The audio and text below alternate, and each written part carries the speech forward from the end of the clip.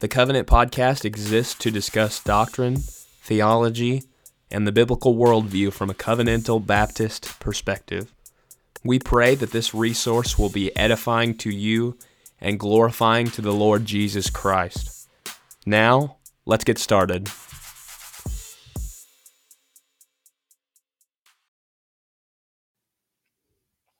Welcome to the Covenant Podcast. Austin McCormick here with my co-host Jimmy Johnson, and today we have the wonderful opportunity to welcome the President and Academic Dean of Covenant Baptist Theological Seminary, Dr. Sam Waldron. Dr. Waldron, welcome to the podcast today. It's great to be here, brother.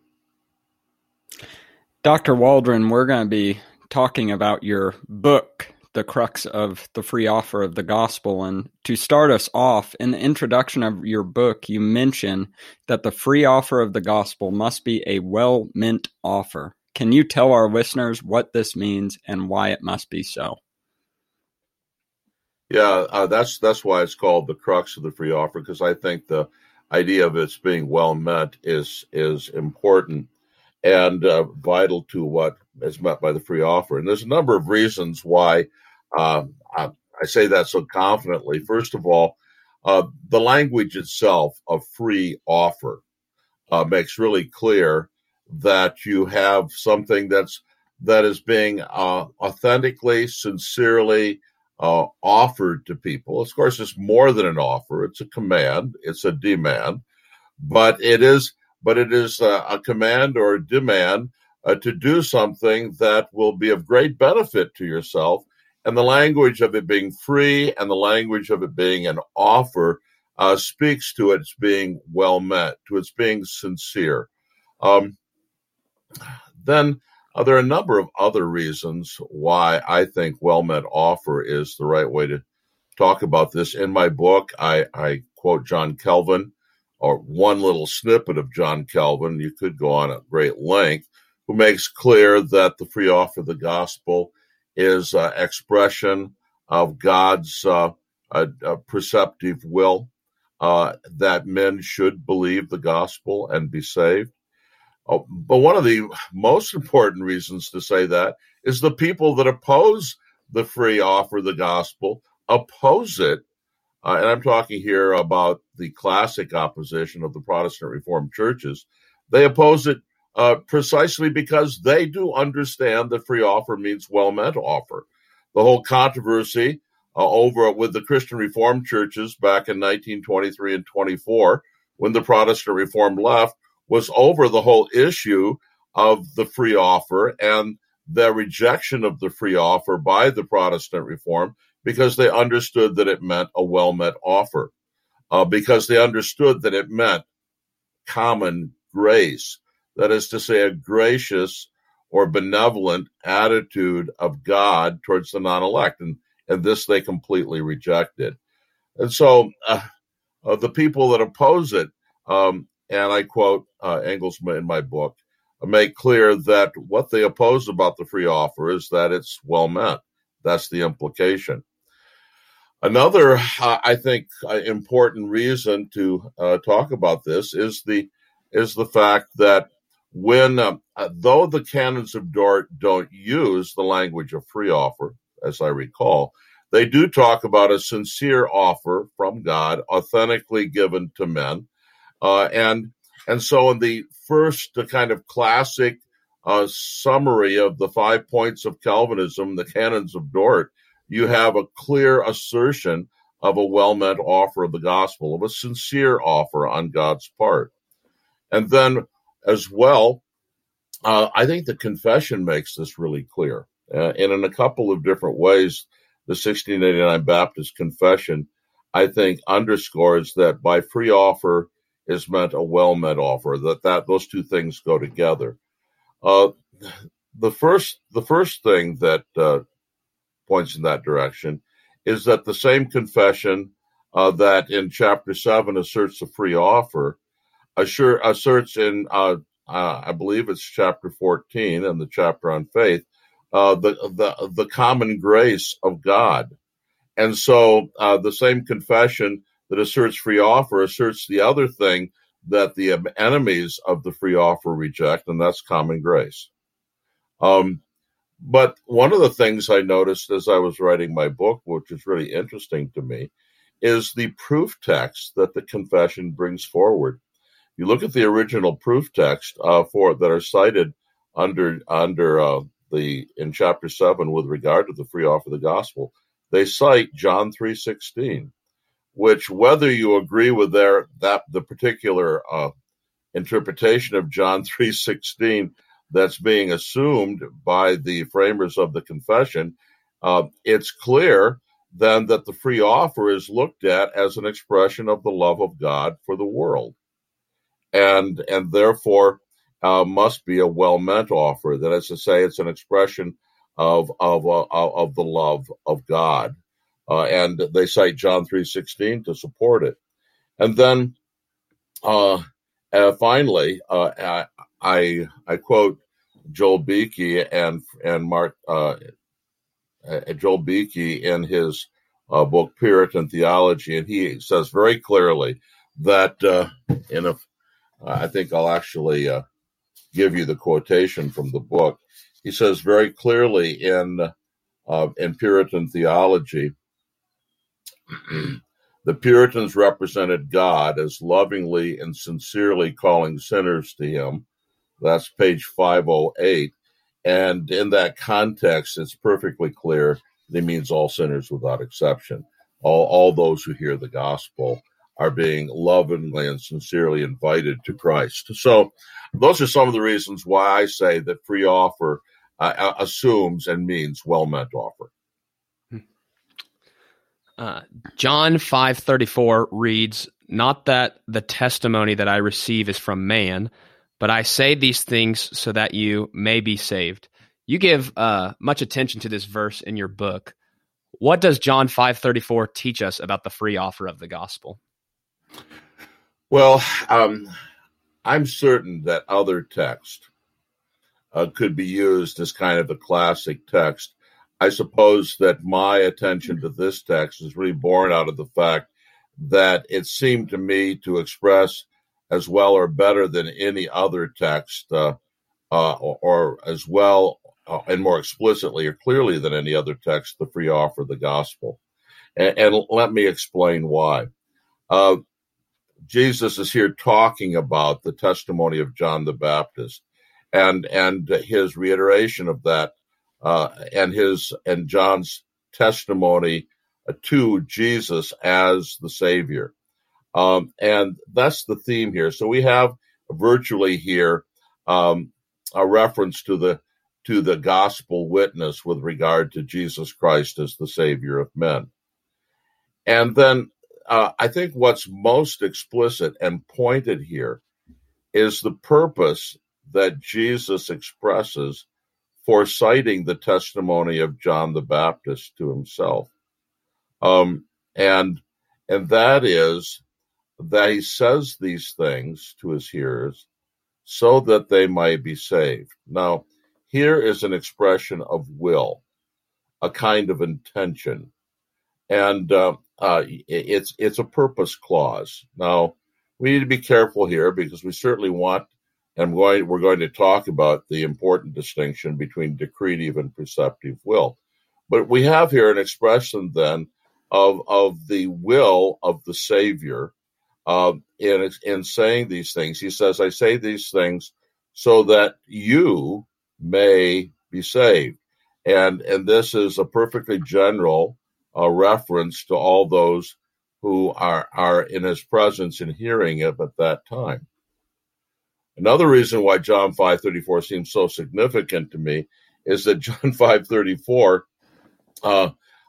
is in the context of Jesus addressing men that clearly are not all his disciples. And he even says things in this context that indicate that these men would never become his disciples. I mean, it's be unlikely to think that Jesus could say these things generally to a crowd and that every last member of that crowd to that day happened to be among his elect. But the fact of the matter is that in the context, he makes clear that these men are not going to, some of these men are not going to receive his word and be saved. He's going to go on to say in verse 43, I have come in my Father's name, and you do not receive me. If another comes in his own name, you will receive him. And this seems to have fairly pointed reference to the false messiahs and false prophets that are going to come in the lead up to the destruction of Jerusalem. So many of these people here, I'm sure not all of them, but many of these people here are not among his disciples, and Jesus doesn't even think of them as eventually being among those who are going to be saved, among his elect. He thinks of them in this very context as receiving the false messiahs, and among that Jewish nation upon whom the wrath of God's going to come to the uttermost. And yet he says, I say these things to you that you may be saved. So these are the recipients of the passage. The other thing that seems really significant to me about John 5:34 is the fact that in this passage you have a reference to the Lord Jesus Christ as the author of these sentiments. I say these things to you. So you have the theme of these things, the testimony of John the Baptist and his father to Jesus. You have the purpose so that they might be saved. You have the recipients. The you here includes all of his audience, including men who apparently are never going to believe in him. And then you have the author. I say these things that you may be saved. Now, here we come to one of the primary evasions or ways of avoiding the implication of this passage. And that is that some Calvinists, being nervous about the implications of this passage and perhaps not thinking the whole thing through, or maybe just having still some tendencies to too high a Calvinism in their hearts, actually want to say, well, Jesus is just saying these things as a man. He's just saying these things as a man. He's not saying them as God. And therefore, these are only his human sentiments. So I think if you think through that kind of exegesis and explanation of the passage, there are really a ton of problems with them. Of course, it is possible that Jesus sometimes speaks out of his human nature. The Bible describes him with reference to his human nature when it says that he grew in wisdom. The Bible describes him with reference to his human nature when he says that he does not know the day of his own return in Matthew 24:36. So it's not to be denied that Christ someplace speaks out of his human nature. But with regard to what is said here and the context in which it is said, I just don't think that explanation makes any sense. It leads in the first place to the notion that the man Jesus loves these people and wants them saved, but his Father in heaven doesn't. And that kind of distinction between how the Father feels, if I can use the terminology, how the Father's attitude is towards men, and how Jesus' attitude to men creates a disjunction that is, I think, almost impossible to know how to deal with. So Jesus wants them to be saved, but that's only Jesus. It's not God. Well, what in the world are we supposed to say about that?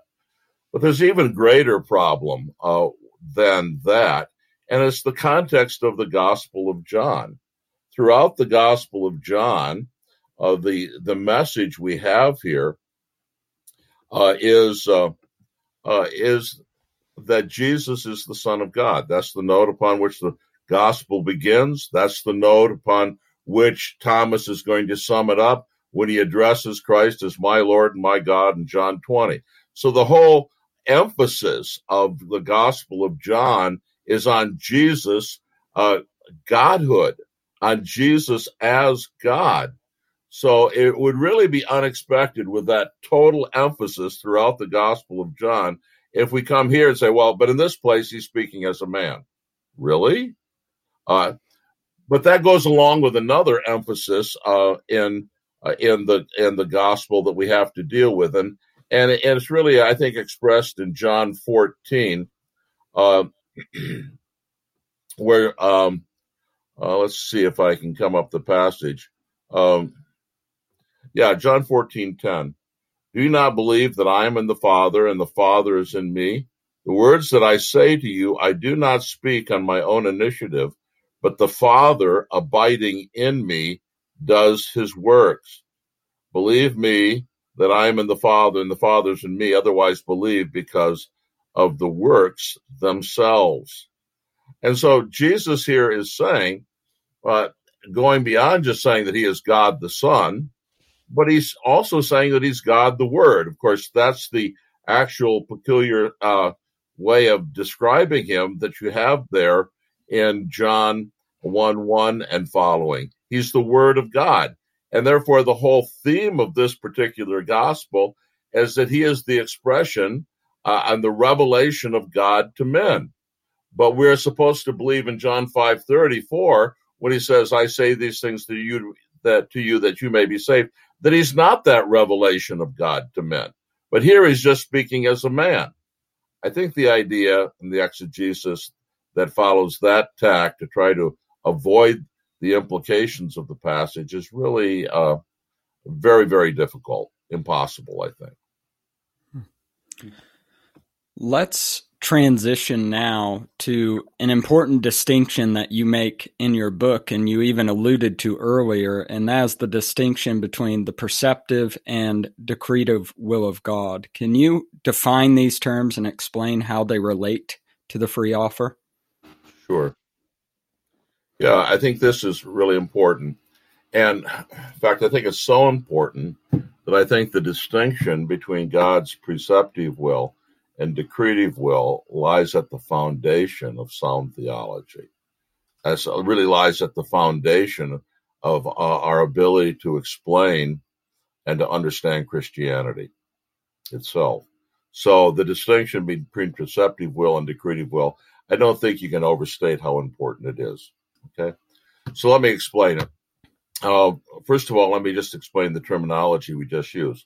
Preceptive will is God's will of precept. It is what he wills for us to do. It is what he commands us to do by his law and precepts. It's the 10 Commandments. It's also the gospel, the terms of the gospel, the commands to repent and believe. All these things are parts of God's preceptive will.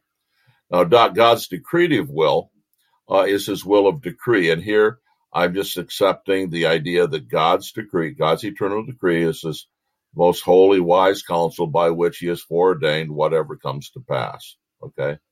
And so when we talk about God's decretive will, we're talking about the fact that God's plan encompasses everything, that everything falls out according to God's plan for the universe, that there are no, what was Sproul's famous comment, that there are no maverick molecules, okay? And that's what we mean by God's decretive will. Now, other terminology has been used, but before I go to it, let me just say that I think the Bible very clearly teaches this whole matter of a distinction between God's preceptive and decretive will. Perhaps not with the very terms, but the ideas are clearly present.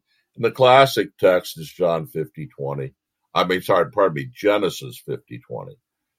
where Joseph says to his brothers, as for you, you meant evil against me, but God meant it for good in order to bring about this present result, to preserve many people alive. Now, here I think we see the paradox of God's preceptive and decretive will. The very same event, they're selling Joseph into slavery, was on their part evil, but on God's part good. The same event was both evil and good. Now, what does that mean? Well, it was evil in the sense that it was a violation of God's preceptive will. The standard of good and evil is God's preceptive will. And their intentions violated that standard. And so when they sold Joseph into slavery, they were meaning and doing evil. But that very same event was also in the plan of God. It was in the plan of God because he meant it in his purposes and the inscrutable mysteries of his providence for good. And so the same event was a violation of God's preceptive will, but a fulfillment of God's decretive will. This is the kind of paradox that the scripture requires us to hold if we're going to be fully scriptural, I think. Now, there are other terms that are used with regard to this whole matter of God's preceptive and decretive will. Perhaps more familiar is the distinction between God's secret will, which is a reference to God's decretive will, and his revealed will, which is a reference to his preceptive will. And, I think the Bible justifies language like this. Deuteronomy 29:29, the things that are revealed belong to us and to our children, that we may do all the words of this law, but that's preceded by Moses saying, but the secret things belong to the Lord our God. And so there is a distinction between God's secret will and his revealed will. And I think it amounts to, in most theologians, to the same distinction we're talking about with regard to preceptive and decretive will. This has been put in other ways. Of a man I respect who talked about the fact that these two things are two ways in which God is sovereign. He's sovereign over morality. That's his preceptive will. He's also sovereign over reality. That's his decretive will. Now, I think this distinction is really important because if you attempt to take all the biblical references to God's will and the different words that are used for it, commands, precepts, counsels, purposes, and there are a number of different biblical terms, and you try to fit them into one of these, just one of these two categories, you're going to be twisting Scripture far and wide. It's simply absolutely necessary when you come to any reference to the will of God in Scripture, first of all, to decide, is this a reference to his preceptive will or his decretive will? A lot of times, of course, that decision is not hard to make. When Paul talks about, ask the question, who has resisted his will? In Romans chapter 9, it's clearly a reference to God's decretive will. When in other places, the will of God is described like this. This is the will of God, even your sanctification. Though that seems to have reference to God's preceptive will, primarily at least. And many other passages that just can't, that if you try to fit them into the decretive will category, just don't fit. I talk about one passage in particular in my book when we, that is, I think, deserving of special attention, and that is the language of Luke 7:30, where we read, "But the Pharisees and the lawyers rejected God's purpose for themselves, not having been baptized by John."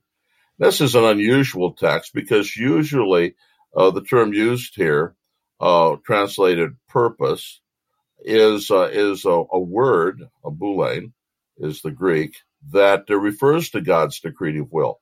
But it can't refer to that here because God's decretive will is never rejected, is always fulfilled by men. But here, that strong word, God's purpose or intention, is used with reference to God's preceptive will. Now, I just challenge anyone, and I've done it. I've done some of it in my book, just by the word study of the New Testament usages of the different words for will. I challenge anyone to go through the Bible and not see that there are at least these two dimensions of God's will, God's preceptive will and God's decretive will. And that we have to have a distinction like that to do justice to the Scriptures, to exegete the Scriptures. Our next question for you is, can you attempt to explain the balance/tension between God's earnest desire for the salvation of every man and God's hatred and his wrath upon sinners? Well, let me first of all say that we're getting into some mysteries here. And one of the essentials of my position is the acceptance of mystery in Scripture. I don't believe that man's reason is the measure of all things. And so I accept the fact that a revelation from God, an analogical revelation from God, as it must be, that there won't be mysteries in Scripture. But I do think there's some things we can say about this, and to answer those people who say, well, it's clear that the Bible says that God hates certain people, so if he hates certain people, he can't love everybody. Well, it's not quite that simple, my friend, because love has various meanings in the Scriptures. I don't always agree with D.A. Carson, but I agree with him here when he talks about the difficult doctrine of the love of God. The fact of the matter is that it's not D.A. Carson, it's the old theologians who came up with certain distinctions with regard to the love of God. They distinguish, for instance, between the love of benevolence and the love of complacency or delight. And I think this helps us to understand what and how we are to preach text like Psalm 5:5, Psalm 11:5, which clearly teach not that they do not teach the modern evasion. God hates the sin, loves the sinner. That's not quite what they teach. They actually say that God loves the wicked, which is, and they say Psalm 5:5, 11:5, many other texts that God hates the wicked. And so there's no doubt about the scriptural assertions with regard to that. But what I want to say is that love has various meanings in the Scriptures. And I think we have to apply the old distinction between love of benevolence and love of delight to situations like this. Because at other points in Scriptures, it's clear that God tells us to love our enemies because he loves his. What are we to make of all this? Well, I think what we're to make of it is to distinguish in the first place between the love of delight and the love of benevolence. Does God have a love of delight for the wicked? No, he doesn't. He does not delight in the wicked, and in that sense, he does not love them. Rather, his soul loathes them. But then there's another kind of love besides the love of delight. There's the love of benevolence, love of good will, as it can be translated, the love of goodwill. And this love is not rooted in, it doesn't reflect upon anything about the sinner. It's a reflection on the goodness of God himself. And it does not talk about the nature characteristic of the wicked. It does not assume anything about the nature or characteristic of the wicked like the love of delight does. It assumes only that God is full of goodness and kindness, and that he is the God, Ezekiel 33 says, who does not delight in the death of the wicked. So I think if we understand that love doesn't always refer to the same thing in Scripture, that we can begin to make more sense of texts that speak of God's hatred for sinners on the one hand and his desire for their salvation on the other. God's hatred is really a reflection of his love of delight. God delights in righteousness. How can he how can he delight in sinners? But on the other hand, God's love of benevolence means that he is good and kind. He's not a sadist, and therefore he delights. He delights when men turn from their wicked ways and live. So I think that's at least some help with regard to this whole thing. And this has a practical application to us as people as well, because there are things in the scripture that can't be explained without making a distinction not only in God with regard to two different dimensions of his love, but in regard to human relationships. On the one hand, God tells us to love our enemies, clearly. Matthew 5:43 to 48. He tells us not to take vengeance on our enemies as well, Romans 12:17 to 21.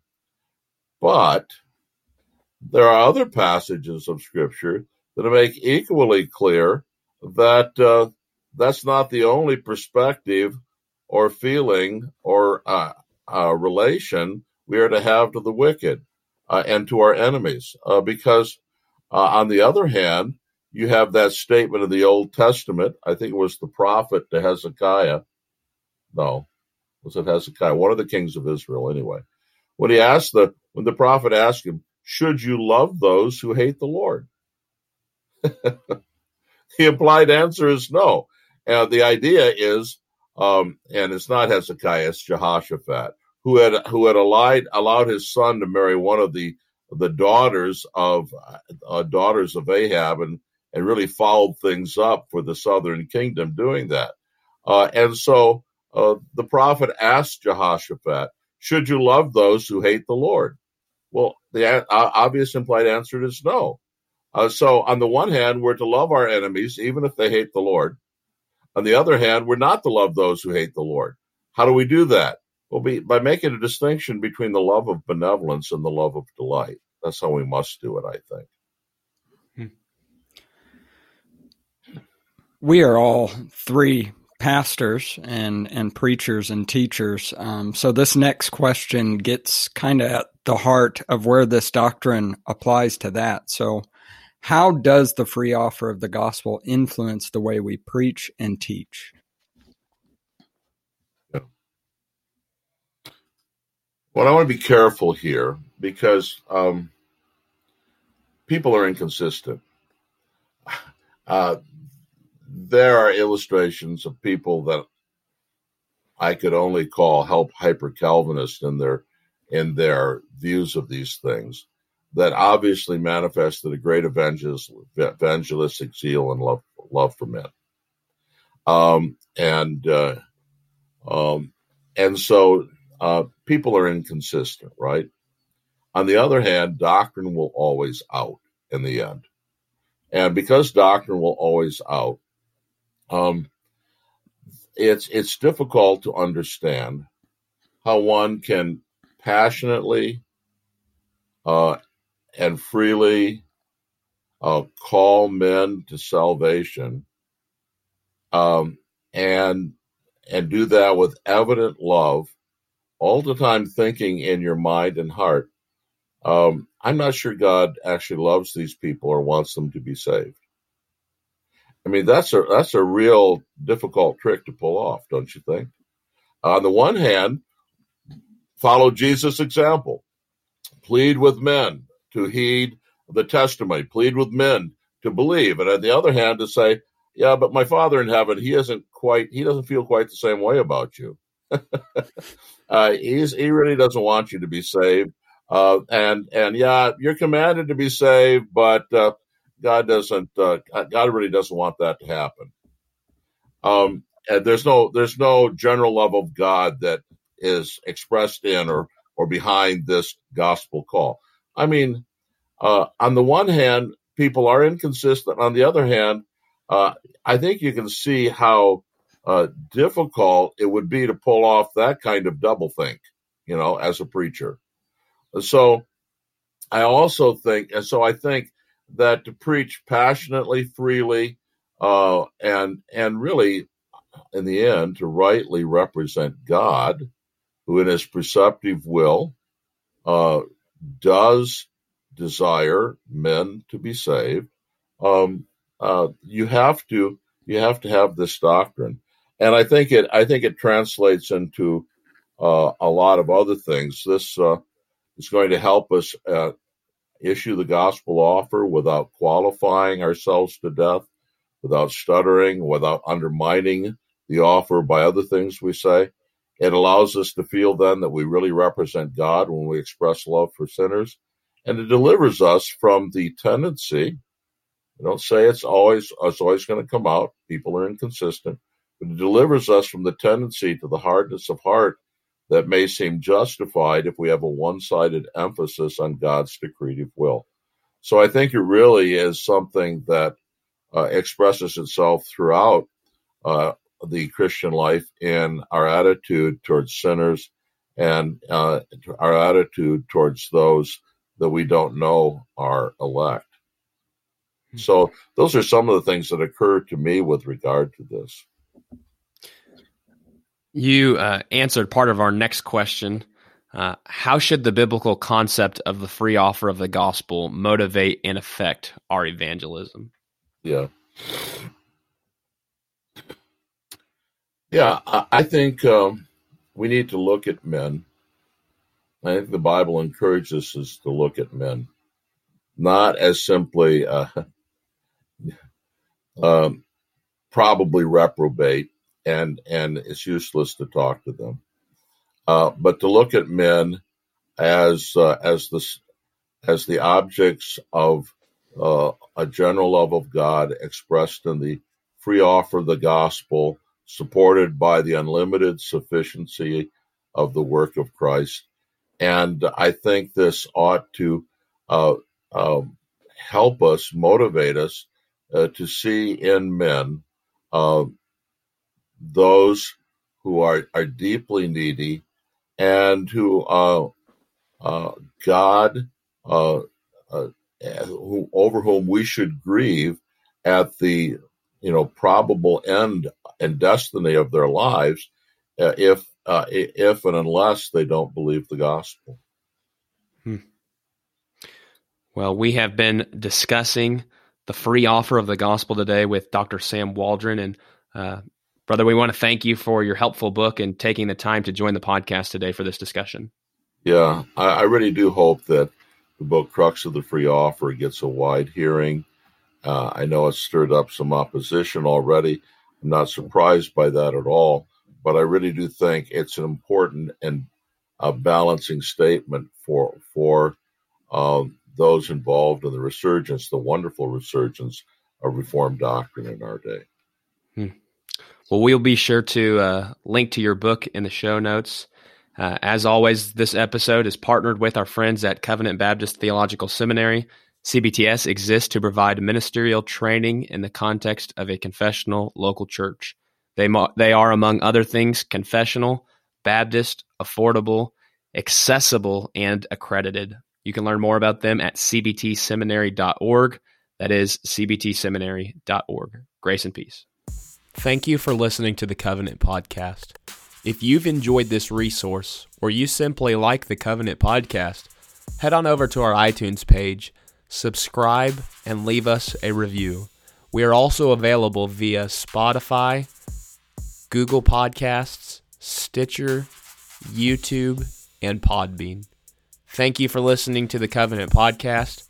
Grace and peace to you.